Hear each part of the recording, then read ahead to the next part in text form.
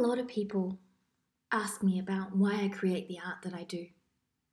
What makes me allow me to express such vulnerable rawness? Isn't it inappropriate? Isn't it wrong? These questions are all fantastic. But at the end of the day, these are just questions that you're actually asking yourself. I remember the first art I ever created in Germany. It was so nerve-wracking and so freeing at the same time. It was the biggest risk I ever took when I shared it, my first time on social media. It was overwhelming.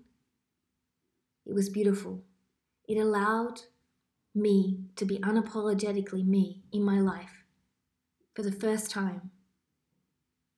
What I've struggled with a lot in social media is people don't know my story or don't want to read it when I post my posts or don't bother to get to know me.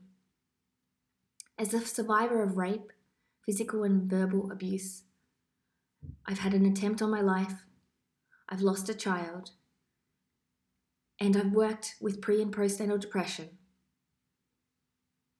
I've had many sufferings, yet often people still find the only reason to judge me is for my physical form. And they forget to hold compassion and space for the suffering. I realize the fear of being myself and vulnerable is hard to live with.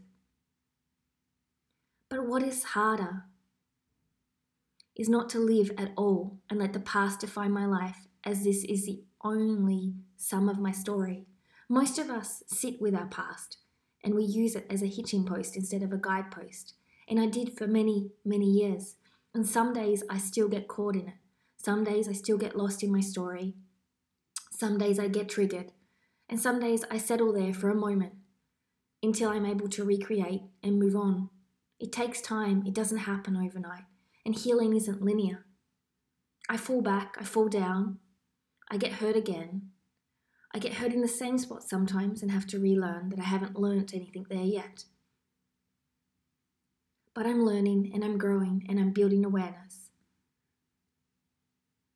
And I'm realizing that my past is a story of hope because I'm here still today after all I've been through, as is so many others. Our lives are simply the expression of our beliefs, as I've mentioned many times. And when I believed I wasn't worthy, I wasn't. And when I believed I was inappropriate, I was. And when I believed I was depression, I was. When I believed I couldn't have X, I couldn't.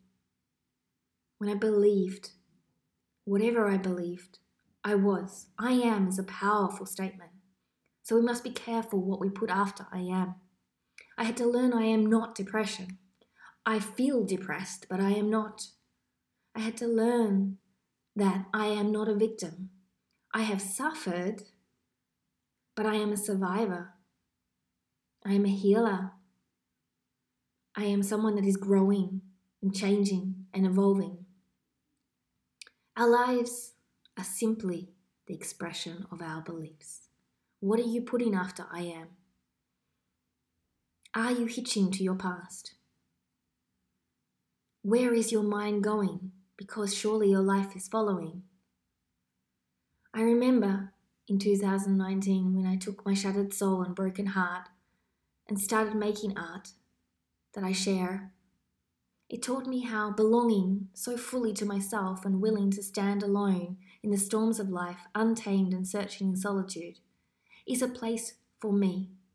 A place that scares me, but it is a place for me. It's so healing, awe-inspiring and dangerous at the same time that it is feared by everyone. But yet, we all seek it. It feels so wrong, but feels so right in the vastness and predictability. The place is always where I find my true belonging, the place I'm not scared to go, but the place that always leaves me being whole in my being, because I can just be there. We so often delight in the beauty of the swan, the butterfly, and those that are succeeding, or we shame and judge them. but we rarely acknowledge the changes they go through to become and to achieve their beauty, their awesomeness, the things that make us resent them or be inspired by them. It's time for us all to plant a seed. Be uncomfortable in growing pains and allow the solitude to be insane. Enjoy the messes, the differences, the challenges, and all the in-between, while opening to allow truth to be discussed through us and to us.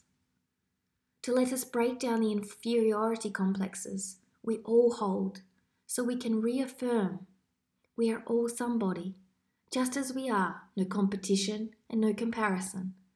There is power of allowing ourselves to be known and heard by owning our unique stories and using our authentic voice. And there is grace in being willing to listen to others and hearing others while letting go of the biases, assumptions, stereotypes that unnecessarily divide us. More than anything else, we need our own self to become whole. More than anything else, the world needs us to become whole again, so this world can heal and be an upward spiral instead of a downward spiral. Namaste.